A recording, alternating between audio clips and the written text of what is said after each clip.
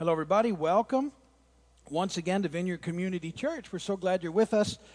And we're going to start a brand new series today. So I look forward to a new series, and I'm calling this one From Nothing to Something. We're going to base this one in 1 Peter, the first couple of chapters, and we'll spend some time digging through some passages of Scripture together. But I like that idea. It's kind of based, and we'll read some Scripture in a moment, where once we were not the people of God, and now we are the people of God. We've gone from nothing to something, and it's an amazing journey and transformation that's made possible in Christ. And there's a lot of aspects to it that Peter sort of lays out for us in the first couple of chapters. And so I thought we would take some time and look at the concepts together and sort of look at this. And so there's also new wristbands from nothing to something out in the main foyer. If you want to remember what we're talking about, get a wristband. So that's what I do. I start wearing them so I think about it all the time. Today I want to talk about living hope and what living hope is. And it's how we kind of start this journey that we're on from nothing to something in Christ. So that's where we're heading. That's the intro. Bad joke or two. Oh, on Christmas, somebody got me this new, I was really excited, a book, a dictionary, Thesaurus. And I was really excited when I opened it. But when I unwrapped it, all the pages were blank. I have no words to tell you how disappointed I was.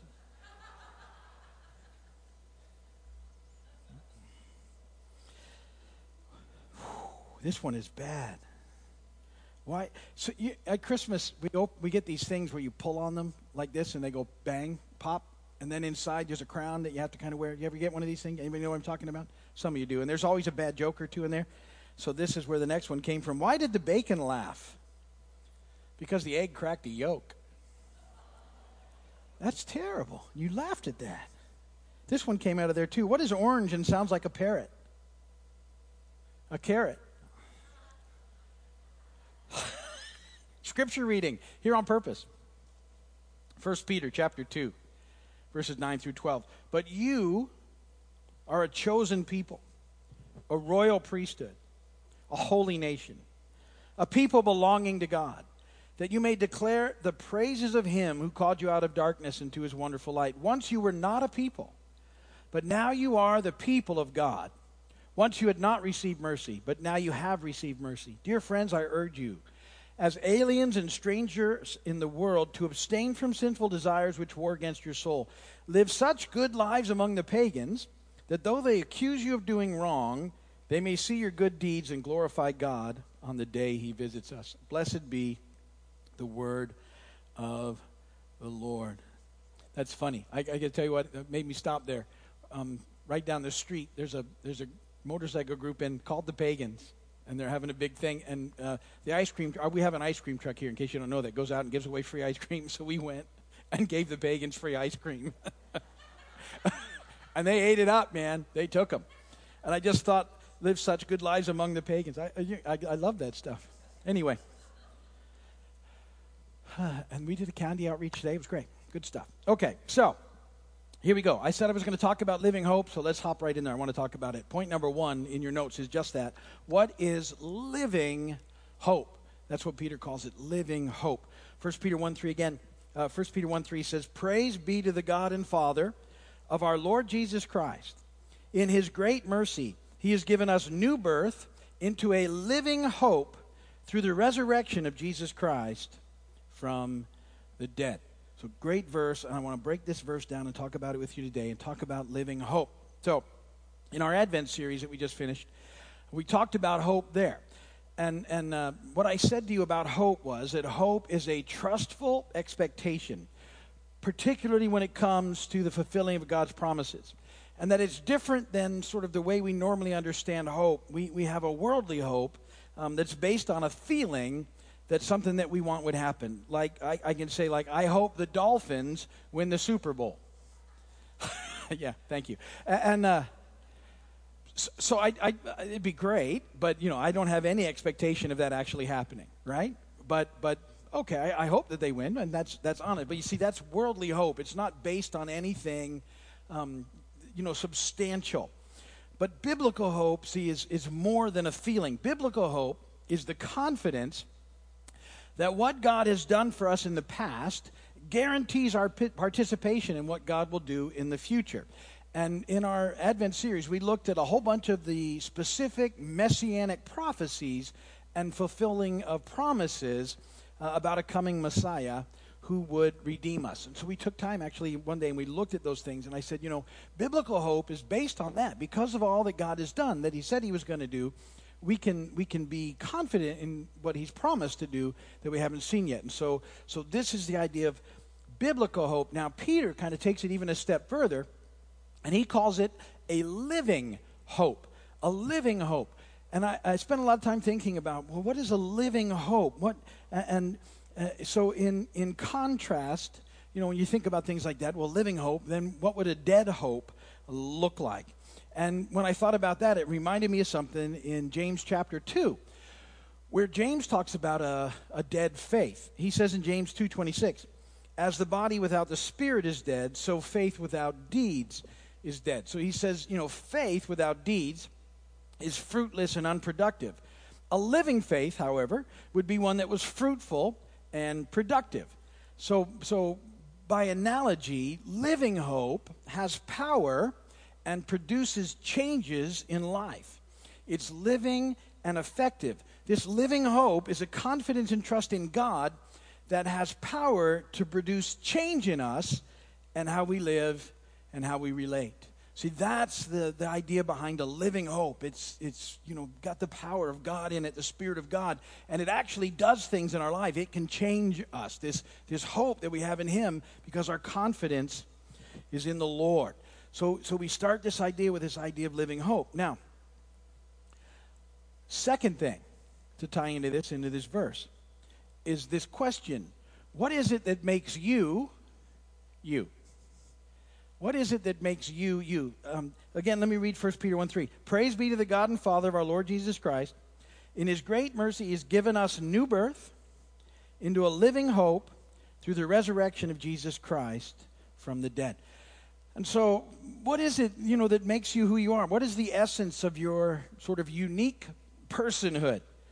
And my thinking is this, that if you think about it, and you sort of take some time to dwell on that, it's not so much about your actions or your thoughts or your ideas. What makes you you is your desires. We're basically sort of what we long for. And then what we'll do is when we sort of are moving in that direction, we will bring in ideas and principles to help justify our appetites and our passions. That's what happens. And so it sort of gets down to your individuality is really determined by what you long for. And Peter says that we're born into a living hope. And here's what this transformation looks like. When we seek to put all our hopes, our desires and longings on things that are in the world, and instead we get our hopes and our desires on God, that when that happens, that this new person is born. That's what's taking place. As we sort of understand the dynamic of who Jesus is and what he's doing, and this hope, this powerful, alive hope that we have in him, and we start to change our focus from our longings being things of the world to our longings being the things of God, this transformation, this new birth takes place in him. We're moving from being spiritually dead to being spiritually alive in Christ. And this is the process of what's taking place. And so this living hope then becomes our focus, and it's where we begin to experience life. And so this hope has to be developed in us, and that's the third point. How does this hope, this living hope, how is this developed in us on this journey? Because it starts here in the process, this journey. Again, 1 Peter 1:3. Praise be to the God and Father of our Lord Jesus Christ. In his great mercy, he's given us new birth into a living hope through the resurrection of Jesus Christ from the dead. Through the resurrection. Now, the resurrection doesn't produce hope without our hearing about it. So the resurrection happened, but if we don't hear about what took place, it doesn't produce hope in us. So before we can begin to develop this living hope, what had to happen was we had to get the news. And it's very good news, by the way, and that's actually what we call it, the good news, the gospel. And This good news, this gospel, is found in 1 Corinthians 15, 3 and 4. And by the way, everybody should know this verse and know where it's at, because it comes down to knowing these verses. It's getting this that changes everything. 1 Corinthians 15, 3 and 4. For what I received, Apostle Paul said, I passed on to you as of first importance, that Christ died for our sins according to the Scriptures, that he was buried, and that he was raised on the third day according to the Scriptures. Now that's the gospel message. That's the good news. That's what we had to hear before this hope could sort of begin to develop in us. This whole process of new birth and living hope happens in this understanding of the good news of the resurrection of Jesus from the dead. But the words by themselves don't produce hope. There has to be some assurance that they're true.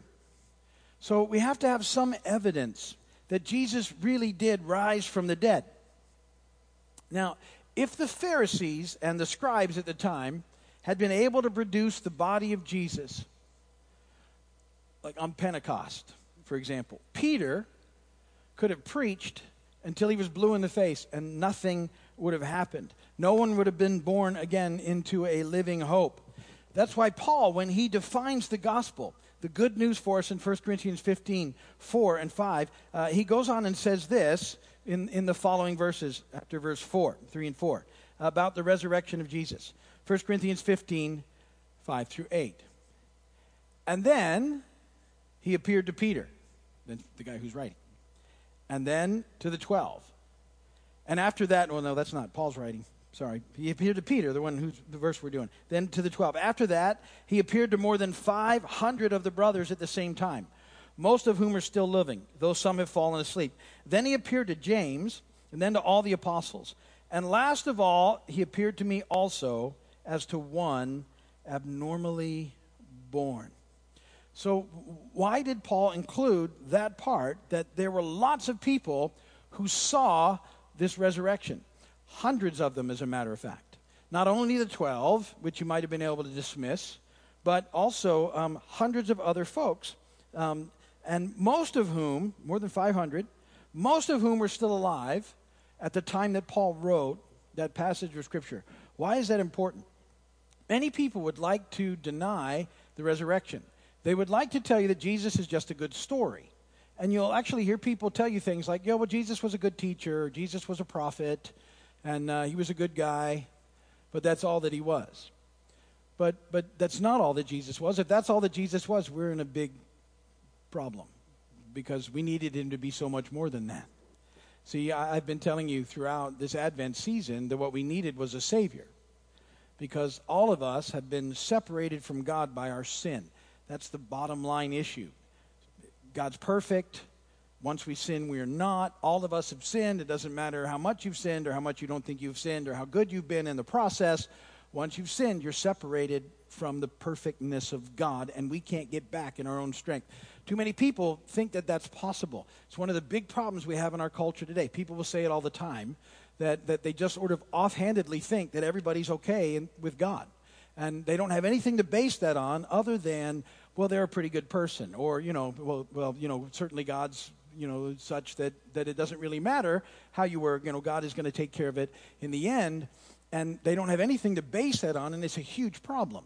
Because a lot of people never get to this spot where they move into this new birth and have a living hope for their life because they don't know that they need to, or they don't believe that they need to because they've bought into the lies of the culture. So what we need to know and what we need to understand is that we've got this issue that Jesus is the one who fixes it, because he came, perfect God, perfect man, lived that life, and then willingly went to the cross on our behalf, defeated death, rose again, and now we're reconciled to God because he sees us in the perfection of his Son. You've got to hang all those things in tension. So there were witnesses to the resurrection. That's what you need to know. It's not a fairy tale. It's not a myth. It's an actual event that took place. There's a lot of evidences in the Bible, but I love this one because there were hundreds and hundreds of witnesses to this event. They saw Jesus resurrected. Jesus died. He didn't just pass out or anything. He died. He defeated death. He rose again. All those witnesses, when Paul wrote, were still around. He said, you can go and talk to people that were there. There are hundreds of them. Go ask anybody that was in that area that saw this thing, and they'll tell you that this happened. And so we have this evidence of a resurrected Jesus, which means that the gospel is true.